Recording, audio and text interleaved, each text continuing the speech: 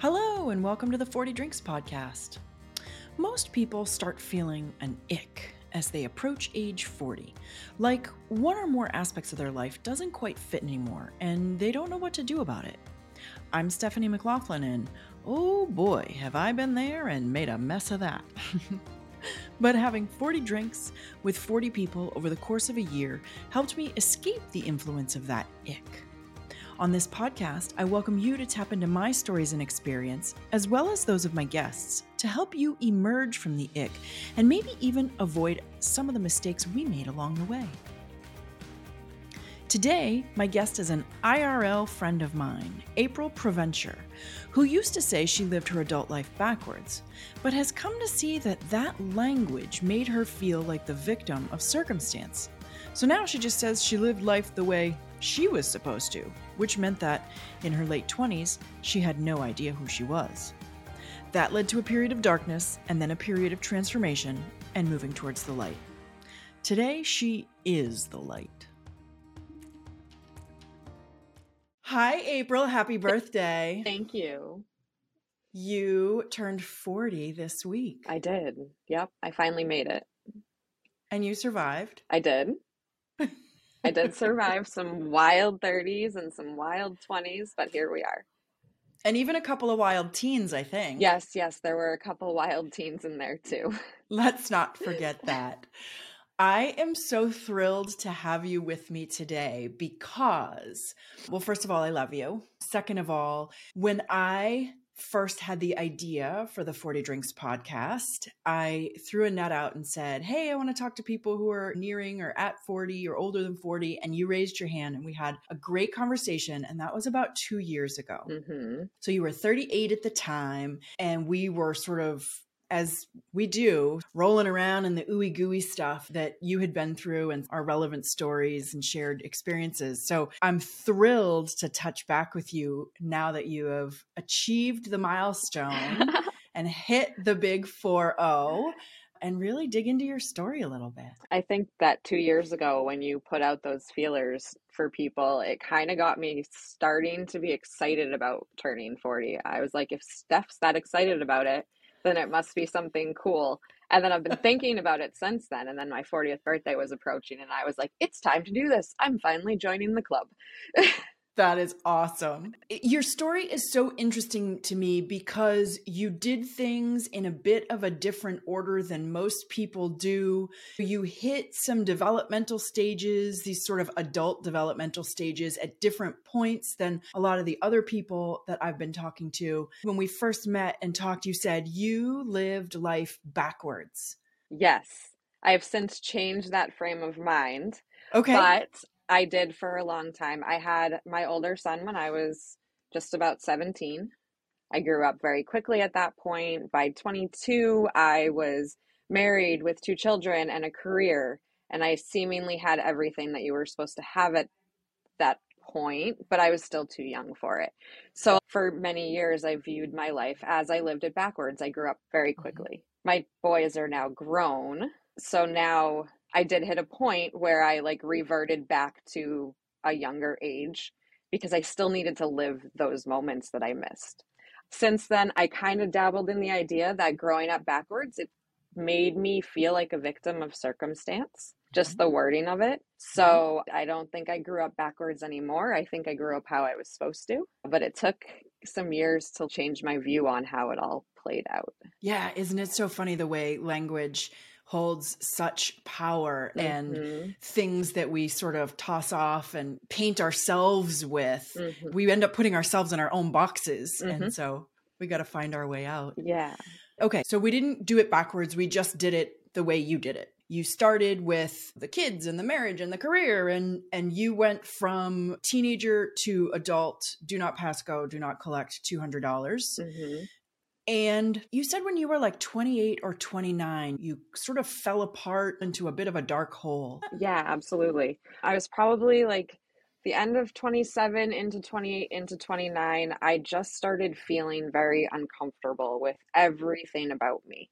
I identified as a mom. I identified as a restaurant manager. I identified as a wife. I never identified as me. And part of that, I believe, was because I grew up so fast, becoming all of these other things that I never met me. And when that time period came about, I almost started like rebelling against myself and everything that I had built. Like I wanted to be 21 out at the bars drinking, but I wasn't. And I shouldn't have been, but I was. Mm-hmm. So it was just this very uncomfortable period. My marriage broke apart. My boys had to deal with that. We all had to look at life a little bit differently. And I kind of realized I didn't really know how to cope. I didn't know how to handle any of it. So it was like a couple years of living with my mom and living with my best friend and really not knowing which way I was going or how to get there. But I knew that I wasn't happy in my skin and I didn't know who I Yeah. was. God, those are two huge and powerful things. Not being happy in your skin and not knowing who you are. And it's interesting. I love your story because you skipped a decade Mm-hmm. and you hit that being uncomfortable and not knowing who you are. People that I have been talking to are hitting it 35, 38, 40, 42. And because you compacted by a decade, you just basically displaced them. You did them in a different order. Mm-hmm. You sort of hit that place a decade earlier than a lot of people do, but it set you on a path to, well, first of all, there was some messy, like 5 or 6 years there where you Mm-hmm. were trying to figure out what. Yes. And then you went from messy to seeing some light at the end of the tunnel and you were starting to get direction. Yeah. Tell me how you found that. So I was living with my best friend at the time. I had gone out to a bar. I had some drinks. I came home. She was really worried about me at that time. And she just looked at me and she said, I don't even know you anymore. And I was like, I really don't know what to say to you. I don't know me either. So we're in this together. So I was like, Okay.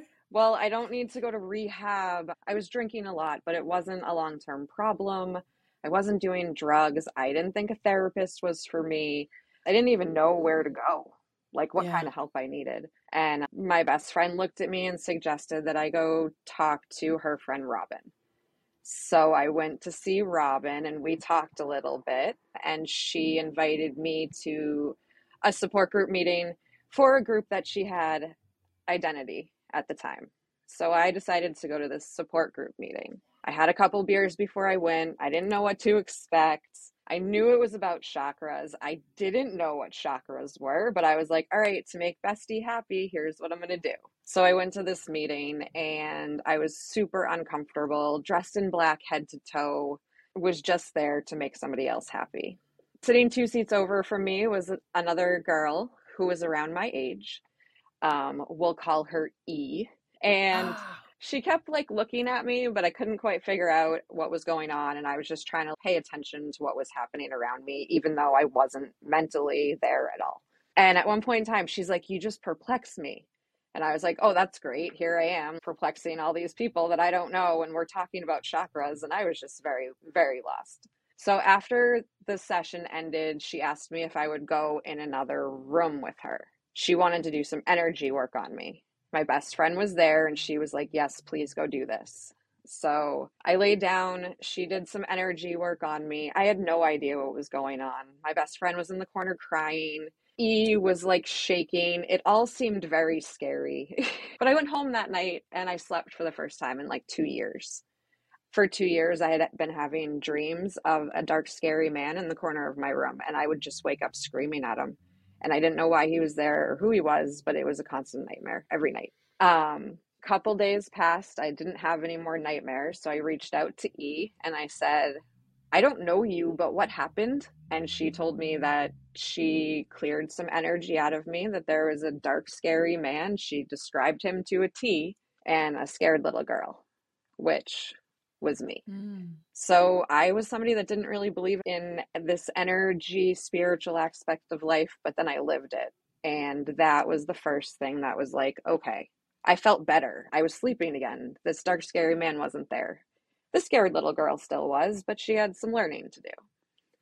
So that was like the first thing that really spun me around in a way that I didn't understand at the time, but now it just makes complete sense. Wow. Yeah, that's wild. I'm going to back up 2 steps and just sort of make a couple of quick connections because I had a conversation in season 2 with a woman named Emily.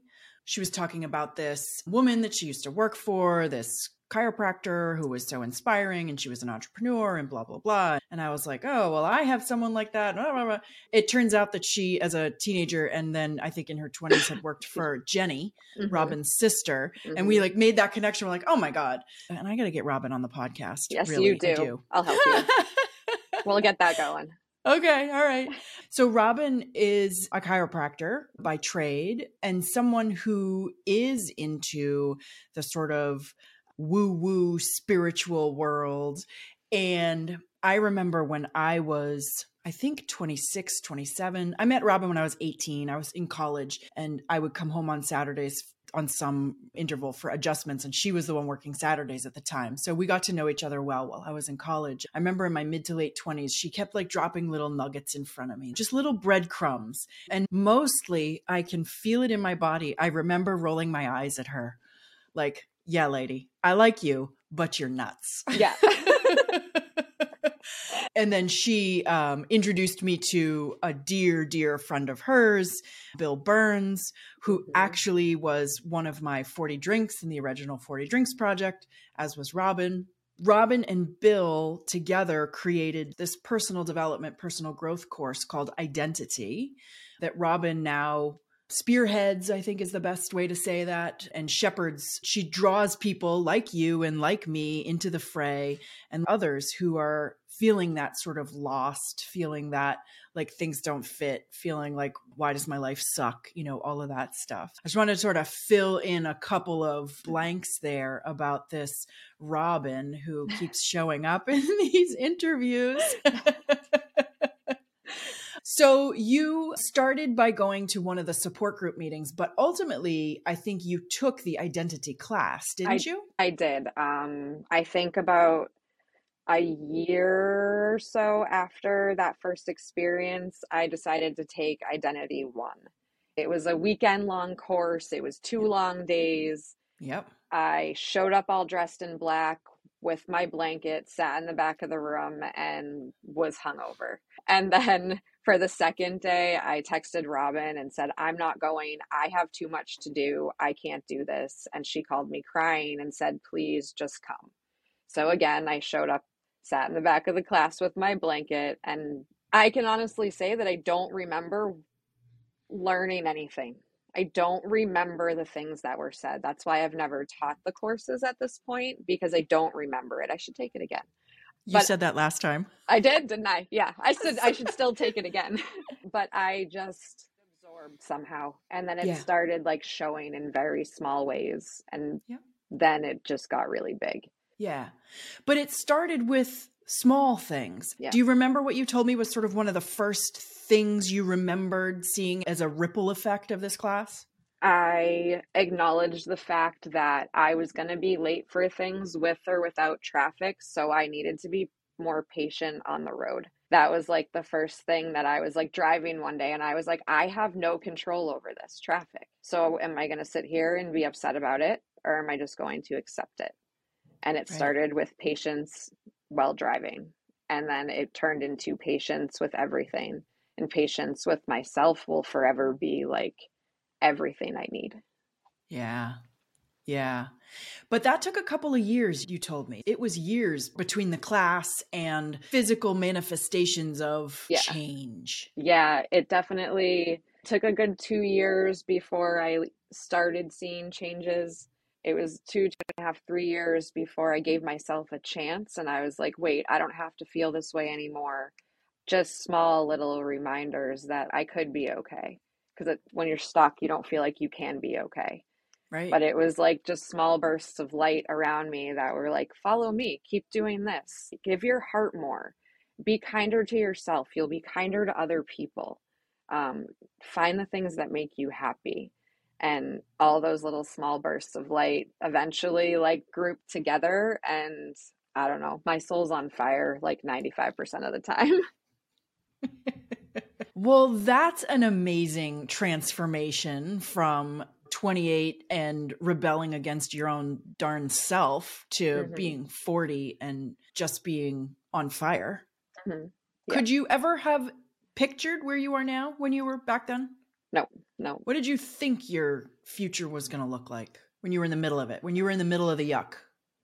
I really had no idea. Some days I didn't want to see the next day. Some days, I don't know. I had no idea. I knew that like I was working in restaurants at the time that wasn't conducive to life anymore.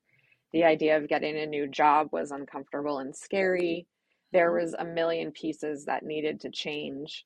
And it just became about making small steps to like make it happen, whether it be finding a new job or just waking up in the morning and thanking myself for waking up. Like big to small things, small to big things, just to make it one day. And then every day just got a little bit better. Yeah.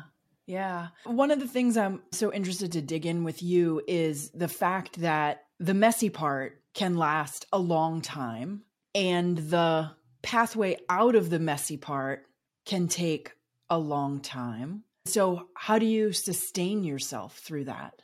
You have to rely on the people around you who understand you and love you. I ended up using the identity support system, my best friends, really leaning on people to help you, but also learning how to lean on yourself. I spent a lot of time alone writing on my walls, but you have to learn how to cope through it. And a lot of us don't. So any resources that were around me that made sense, like if it was energy work, it was energy work. I was doing acupuncture for a while, just trusting the people who can help you and being really grateful for finding a community like Identity.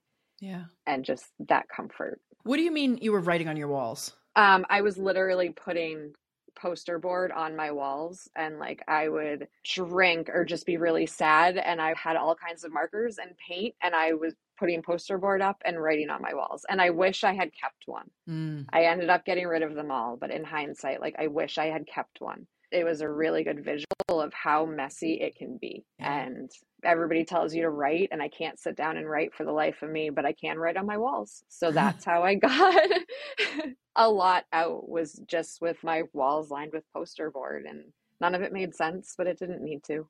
That's interesting to me. You got it out and none of it made sense. Without prying too deeply, can you just give me an example of something that sort of fell out of you that didn't make sense, but that once you got it on the wall, you felt better about it? It was a lot of just random words written in big black markers. Okay. It wasn't necessarily like topics. There was a lot of song lyrics. I would get hooked on a song that either like dabbled in my depression or dabbled in happy. And I had boards upon boards of song lyrics, but it was really just because I couldn't sit down and write my feelings because there was no like cohesiveness to my thoughts or feelings. It was just getting the pieces out. So it wasn't necessarily anything profound, but it was what I needed. That's so interesting. So for me, I would say this was probably in my mid to late 30s. I had a great, cool condo downtown, and my bathroom had this like weird sort of wall on it that was probably an insert. I don't know what was behind it, but anyway, it was just this weird flat surface. At the time, I remember, are you familiar with Mike Dooley and the Tut Adventurers Club and the Thoughts Become Things? So he does the Notes from the Universe, and I've subscribed to that for a million years, probably on Robin's suggestion, to be honest. But they come with these little like pep talks. Every morning you get this little, and they're kind of wild, and sometimes they're out there and they're silly. And some of them really spoke to me. And I would print them out on these little 3x5 pieces of paper, and I would tape them up in the bathroom. And so the bathroom became this whole area of all these little statements and sayings and pep talks that spoke to me. And then I got a paint pen, and I started for me, it was exactly the opposite. I was going up. So some of these things that I loved, I would actually inscribe them on the walls. I understand for you, it was just an exercise of getting it out of you. For me, I think it was an exercise of lifting me up and getting my point of view facing up instead of down or at my navel or at my shoes or something. It was definitely a lifting experience for me. But it's interesting. That's kind of why I wanted to know a little bit more about yours, because I did something very similar. And there's a lot of power in writing, but writing can also be very intimidating to some people. So even now, like if I need a reminder, If I know that like I'm feeling stuck about something, I use Post-it notes Mm-hmm. and just stick it on the wall next to your door. And Mm-hmm. it's there reminding you to smile or reminding you to be grateful. It's no longer poster boards of crazy. Now it's like Post-it notes of sweet reminders to myself. Which is another interesting, tangible evidence of the transformation, right? Mm-hmm. It went from dark to very light. Mm-hmm. That's awesome. I had asked when I was exploring for this podcast, what did 40 represent to you? And because you had done so much of the work and so much of the growth in the decade before you turned 40, what does 40 represent to you? I want to have some fun. I'm 5 years sober. I haven't had a drink in 5 years at this point. I want to run with that. I've really been enjoying yoga these days, getting massages, hanging out with my friends. My boys are now 16 and 23. The 23-year-old lives in Texas. I have a house that I can play in and paint if I want to.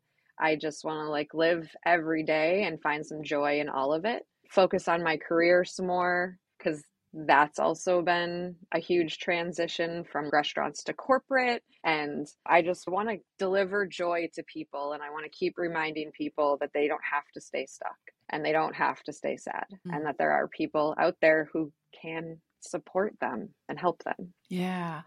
Except that, and I use the word except that those people who can help them a lot of times look kooky, crazy, out there, woo-woo, right? Like I looked at Robin, like you looked at E, like what the hell is going on here? What is any of this supposed to mean?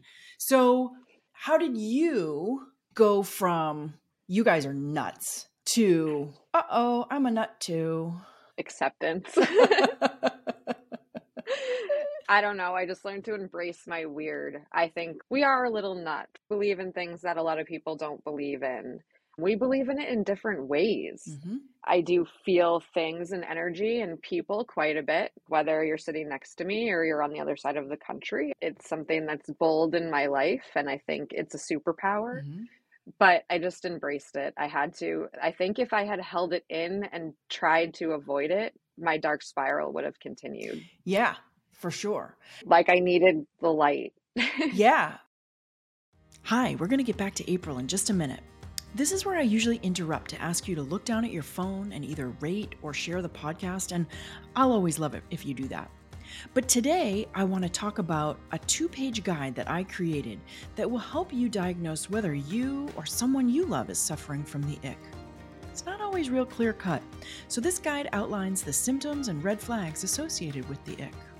You can download it from my website, 40drinks.com/ick. Spell out the word 40, so that's 40drinks.com/ICK. All right, back to April, who says she didn't have time to develop her weird as a young woman.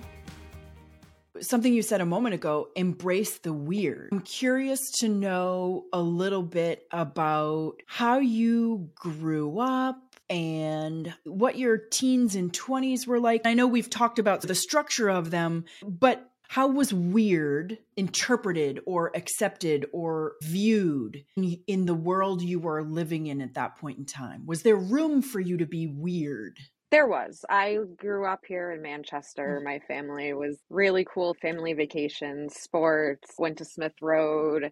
There wasn't anything holding me back from being weird, but I think because I became a mom so young, I didn't have time to develop my weird, if you will. And then once I worked through the grown-up stuff, I just decided that, I don't know, it's okay. I hope that I make people comfortable when they're around me to show they're weird and like to know that they're okay. I'm not like batshit crazy, but I mean, you do hold down a normal job. I do. Yes, I do. I do that. And I have normal conversations with people, but I also feel and see a bigger picture. Yeah. But it's that allowing yourself to be weird, accepting that weirdness in whatever form it shows up. My husband, who I talk a lot about, and it's funny, he doesn't really listen to the podcast. I'm always threatening him. I'm like, I talk about you all the time. So I can say stuff and he'll never know, even though it's public. He is huge into heavy metal. And yet sometimes he will throw around sort of like judging terms like, oh, that guy's such a nerd. That guy's such a dork. And I was like, dude, you are the biggest metal nerd there is. And it's interesting. I feel like he wants to be super straight and narrow. So he's like, oh, my thing is interesting. Your thing is nerdy. But once you accept the weird, your own weird, you kind of see everybody else's weird as their version of superpower. Mm-hmm. Yeah. And being a nerd about something just means that you have depth of knowledge, depth of experience, depth of passion. And that actually makes you super interesting. Because let me tell you, I am not a metal person, never was. I mean, I kind of am now because my husband will bring it to life for me. He will make it interesting for me. And I think once you've really done that work to be comfortable in your own skin and know who you are and really feel confident about your own interests and passions, it makes you a really interesting person. I did something a couple months ago and I can't remember what it was that I did, but I texted Robin about it and she responded with, "You're so much fun." And my response was, "It's because I'm basically a grown-up child." And I think I don't want to call myself a child, but why can't we be childlike? Why can't we go do fun things? Some days I'll like take off and bring flowers to people just for the fun of it. Why can't we keep it light? Why does it always have to be heavy? And some days I do feel like a child, like running around doing random things. I just took a private yoga class because I wanted to like get upside down and I can't. So it's like gymnastics all over again. But if you live a little bit lighter, feel your heart with like the light stuff, then it's going to get a little easier. Yeah. It's interesting, again, with the language, right? You don't want to call yourself a child, but childlike comes with the term wonder, right? Childlike wonder. When I see you, I think that's a lot of what you bring to the world these days is you are childlike in your happiness, in your wonder, in your playfulness. Yes. And I think, I mean, I hope sometimes I feel silly. Sometimes like I'm posting on social media and I'm like, I'm such a geek. But then somebody will reach out and be like, thank you for saying that because I feel like a geek about this, but you make me feel less geeky about it. And then that's all that really matters. Right. Right.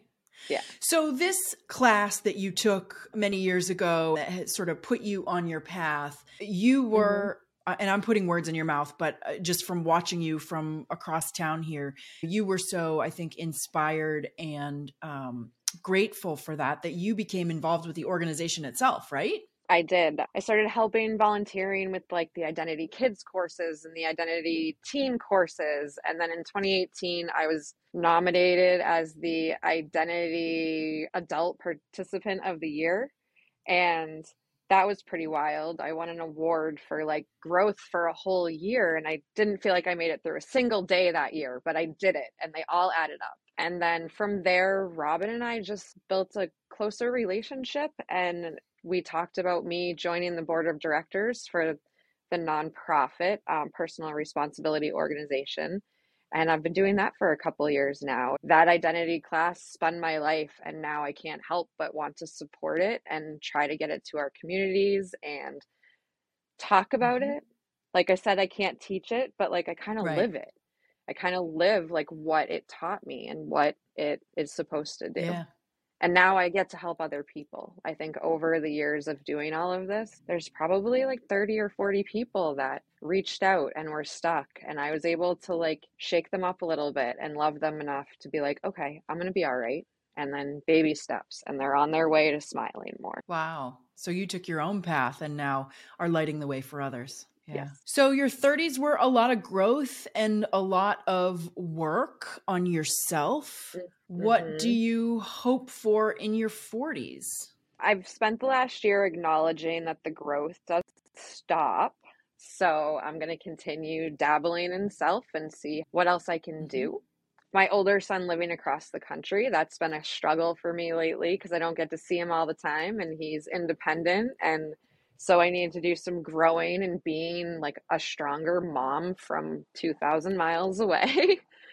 But there's just like certain things that I want to continue focusing on, but more, I know that I'm okay. I know that I'm going to be okay. And I know that I have the capabilities of supporting other people and being Mm-hmm. okay. Somebody recently asked me how I can talk to many people and not take on their Mm-hmm. energy. And I don't know when it happened, but at some point in time, I just formed a barrier that it's your stuff. We can talk about it, and I'm going to organize it for you and give it back to you in a manner that's soft and calm, and you'll hear it, but I'm not going to take it Right. as my own. You talked before about being able to feel energy now and feel energy from the people that you're interacting with, whether it's in person or, like you said, on video and across the country. Is that something you ever experienced in your 20s or your early 30s? Is that something you knew of? No, I remember like my best friend talking about it, and I always thought she was one of those weirdos. And then she was like, talk to this other weirdo, Robin. And I was like, you're all a bunch of weirdos. And then I joined the club. But it's interesting, right? Because I feel like you had to take all the layers off that were sort of blocking the energy. And by doing the Hmm. growth and by doing the work that you've done on yourself, you become more aware not only of your own self, but also of other people as well. Yeah. It's a lot of observing. And I feel like I've spent the past 10 years or so like learning people in a different way that I didn't really think I ever cared to learn. But seeing people struggle or seeing the joy and really like embracing it and taking notes. There was just a bunch of layoffs at my job, and it was a lesson in corporate trauma almost. And it was really hard to face, but it was also like, if it happens again, I have my tools in my notebook ready to be like, okay, it's going to be okay. We're going to be Mm. okay. But it's just constantly learning and gathering information, studying people, and how can I help them? How can they help Mm-hmm. me? Like if I see you struggling about something, I'm seeing it for a reason because there's a lesson in it for me Mm-hmm. also. So let's talk. Mm-hmm. Yep. It's funny. Sometimes I have these conversations, and mostly I'm doing this podcast because I want to help other people through the mess. I want to be one of those little lights that maybe you Hmm. hear a story that you can relate to, or I'm talking to someone that is relevant to your life or your situation. So I feel like I'm doing it for other people, but there are some interviews I sit down and it's like, oh God, that was for me. There was somebody I talked to recently, and it's funny because we talked about forgetting what they taught in identity. And I feel the same way because I did take the class, and I could probably tell you a couple of little things, but not much about it. You just kind of, you absorb it. So I was talking to somebody having one of these interviews, and all of a sudden I got this like aha moment, like, oh my God, and it just came up with you too. So I'll tell you in a moment. But later I was trying to get back to it and think about, I'm like, I have no idea what the conversation was about, but it's about writing. And I am somebody who has been a writer since I was a little kid. And yet the concept of journaling, or write, and I write professionally, right? So I can write articles and press releases and web copy and emails. Like I can write all of that, no problem. I write for my clients, but like just writing for myself, because your bestie will tell me to write, Robin will tell me to write, and I always just, I smile and nod and go, uh-huh. You roll your eyes when you turn away from either of Uh-huh. them. Yeah, I'll do that. But for some reason, I have this block about writing for my personal self. So I had an aha moment about that in one of my last interviews. So I look forward to actually editing that one, because that means I'll get to listen to it again and I'm sure I'll find it. So some of these conversations, once you open the door to personal growth and to learning and to finding out who you are and who you were meant to be, once the door is open, it never closes. Even if you're not actively pursuing courses and gurus and books and whatever, workshops and retreats, even if you're not actively doing those things, you're still getting information along the way. And it's always just little sort of tweaks to your direction, fine tuning along the way. So here I am a decade ahead of you, and it's still ongoing. It's never going to stop. It's in our power to strive to be better versions of ourselves. And it doesn't have to be big and Right. drastic. It can just be waking up and Yeah. smiling. So the smallest things mean the most. And when you talk to people about growth and self-reliance and getting unstuck and all these terms that are used day in and day out, it gets really scary when you're really stuck. And you're like, you want me to Mm-hmm. grow? But when you can learn how to like relate and speak the language, that is less intimidating. And really, most days, I just want to grab somebody by the face and say, believe Right. in yourself. And I want them to Mm. hear me. And they do. And that's all it takes. Yeah. But you're right. It's a whole new language and it's a whole new way of thinking. You talked about self reliance, and the thing that popped into my head too, another one of the sort of tenets is accountability. Being accountable for your own self and your own Mm-hmm. actions. And like you were saying, just even Mm-hmm. in traffic, being a crazy person in traffic and screaming at cars and stuff, the only thing that's going to do is get you showing up wherever you're going, wound up, freaked out, Mm-hmm. all of that stuff. But being accountable for your own actions and the way you're perceiving things is a huge shift. Mm-hmm. It was a lot in the beginning of the shift after the driving patience thing. There was a couple years of deep focus on responding versus Mm-hmm. reacting and what that meant, and how I didn't need to react to everything everybody said. And I started taking my power back in small ways by responding when I was ready. Whoever told me that I had to respond to that text message right away? Nobody Right. ever did. We just Right. do. So then it became a lesson. And until I could form words that were kind, I was not going to say Mm-hmm. anything. I still do that. If I get fiery, I'm just going to, because I just still do get fiery. It's just how I handle it now. That's less Right. reactive. For me too, it has not been a linear path. It has not been, oh, I took this class and now I feel 25% better. So I'm going to take another class and I'll feel 50% better. There are lots of times where you take a class or read a book or go to a workshop and you leave and you're like, meh, all right, whatever. I remember driving out of the parking lot over at Robin's office many, many years ago and just sitting, waiting to pull out onto the street. And all of a sudden, this piece of knowledge or understanding or something just descended into my brain that explained, like, oh shit, bad relationships with men, bad romantic relationships. It's this. And the knowledge that came to me was I can't quit. I can't quit things. I can't feel like I'm a quitter. So if there's a relationship that's going bad, I'm just going to try harder because I feel like leaving it is quitting. I was nowhere near a session with Bill Burns. I was nowhere near a class or a workshop or a book or anything. But it's like you said earlier, a lot of these things, they don't even stick with you, but you've absorbed or you've internalized the bits and pieces you might need. And they're going to like percolate or marinate. And then one day they're just going to like bubble up into your brain and you're going to be like, lightning bolt moment. Yes, exactly that. Yeah. Yeah, it's wild. But it can It be is wild. frustrating because you're like, well, I took this class, so why don't I feel better? I mean, when I took the class, I was like stayed in that dark place Yeah. for a while. So it was very bold pops of light. But even after I took the class, I was still drinking for another 4 years after that. It wasn't until I had built enough trust in myself that I cleaned up that part of my life. And then that's when I was like, whoa, I can think clearly now, and was able to wrap it all together a little bit more. But I don't know. It was just the progression. And then like random things will happen. And I'll be like, yep, okay, understood.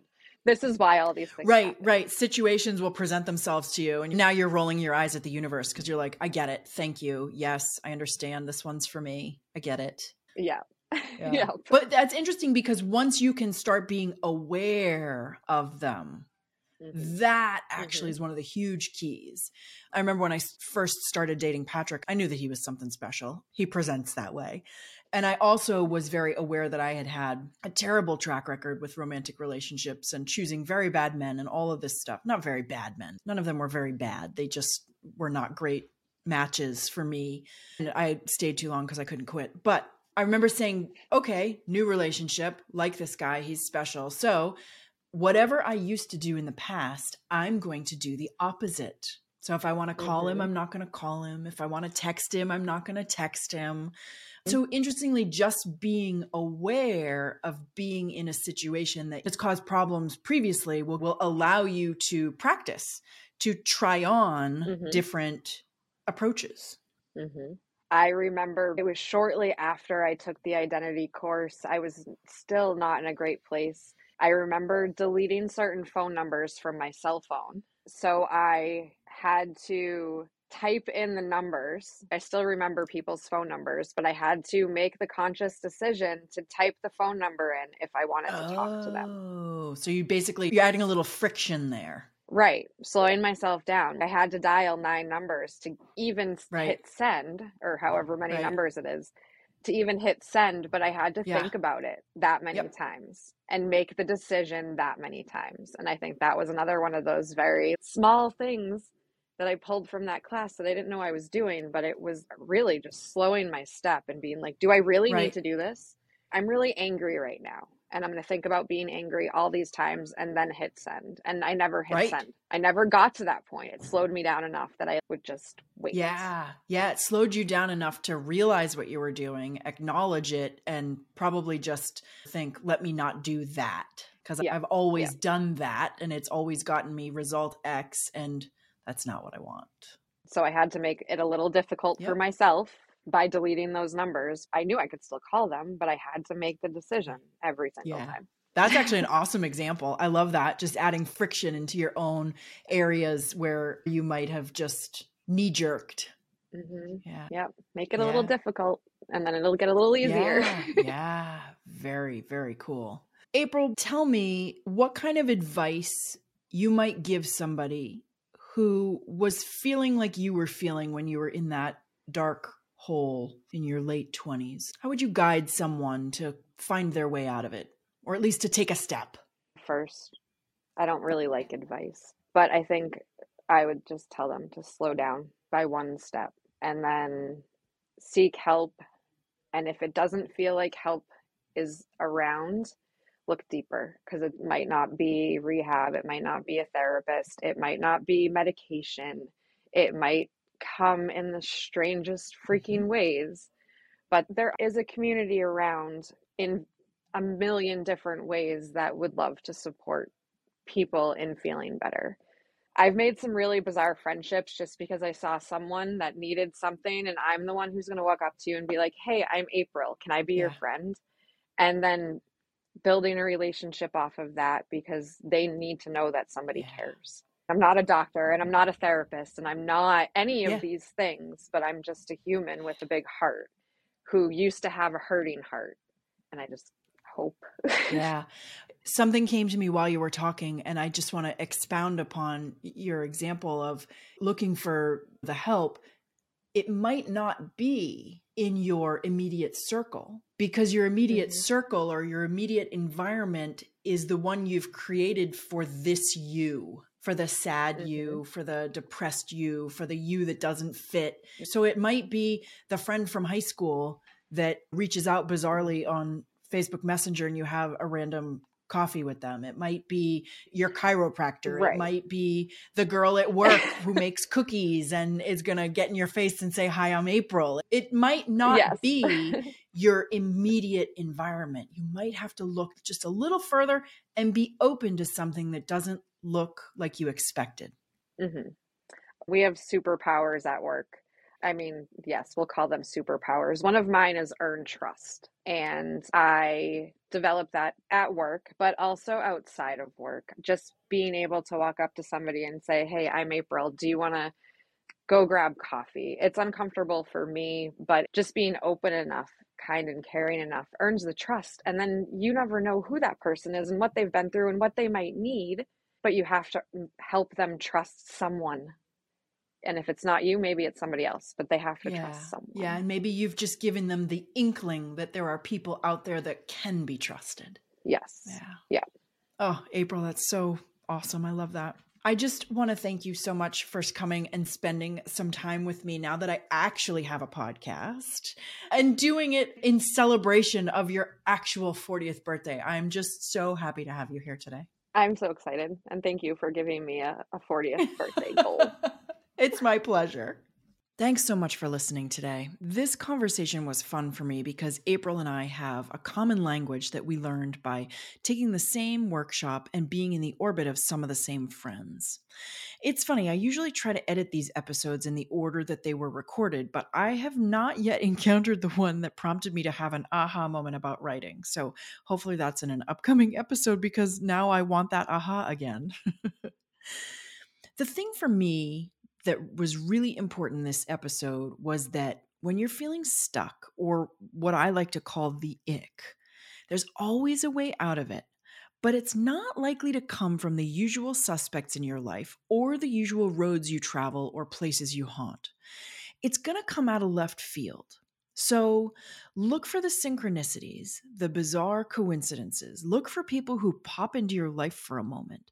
Look for the weirdos. Look for the book suggestion. I don't know how many times I've heard about people being recommended or given a book that they definitely would not have read on their own, but it opens the door to a path that leads them where their heart would really like to be. Another of the old adages is that when the student is ready, the teacher will appear. But like for April and for me, the student wasn't ready for a long time. There were many little, almost imperceptible steps before something big ever happened.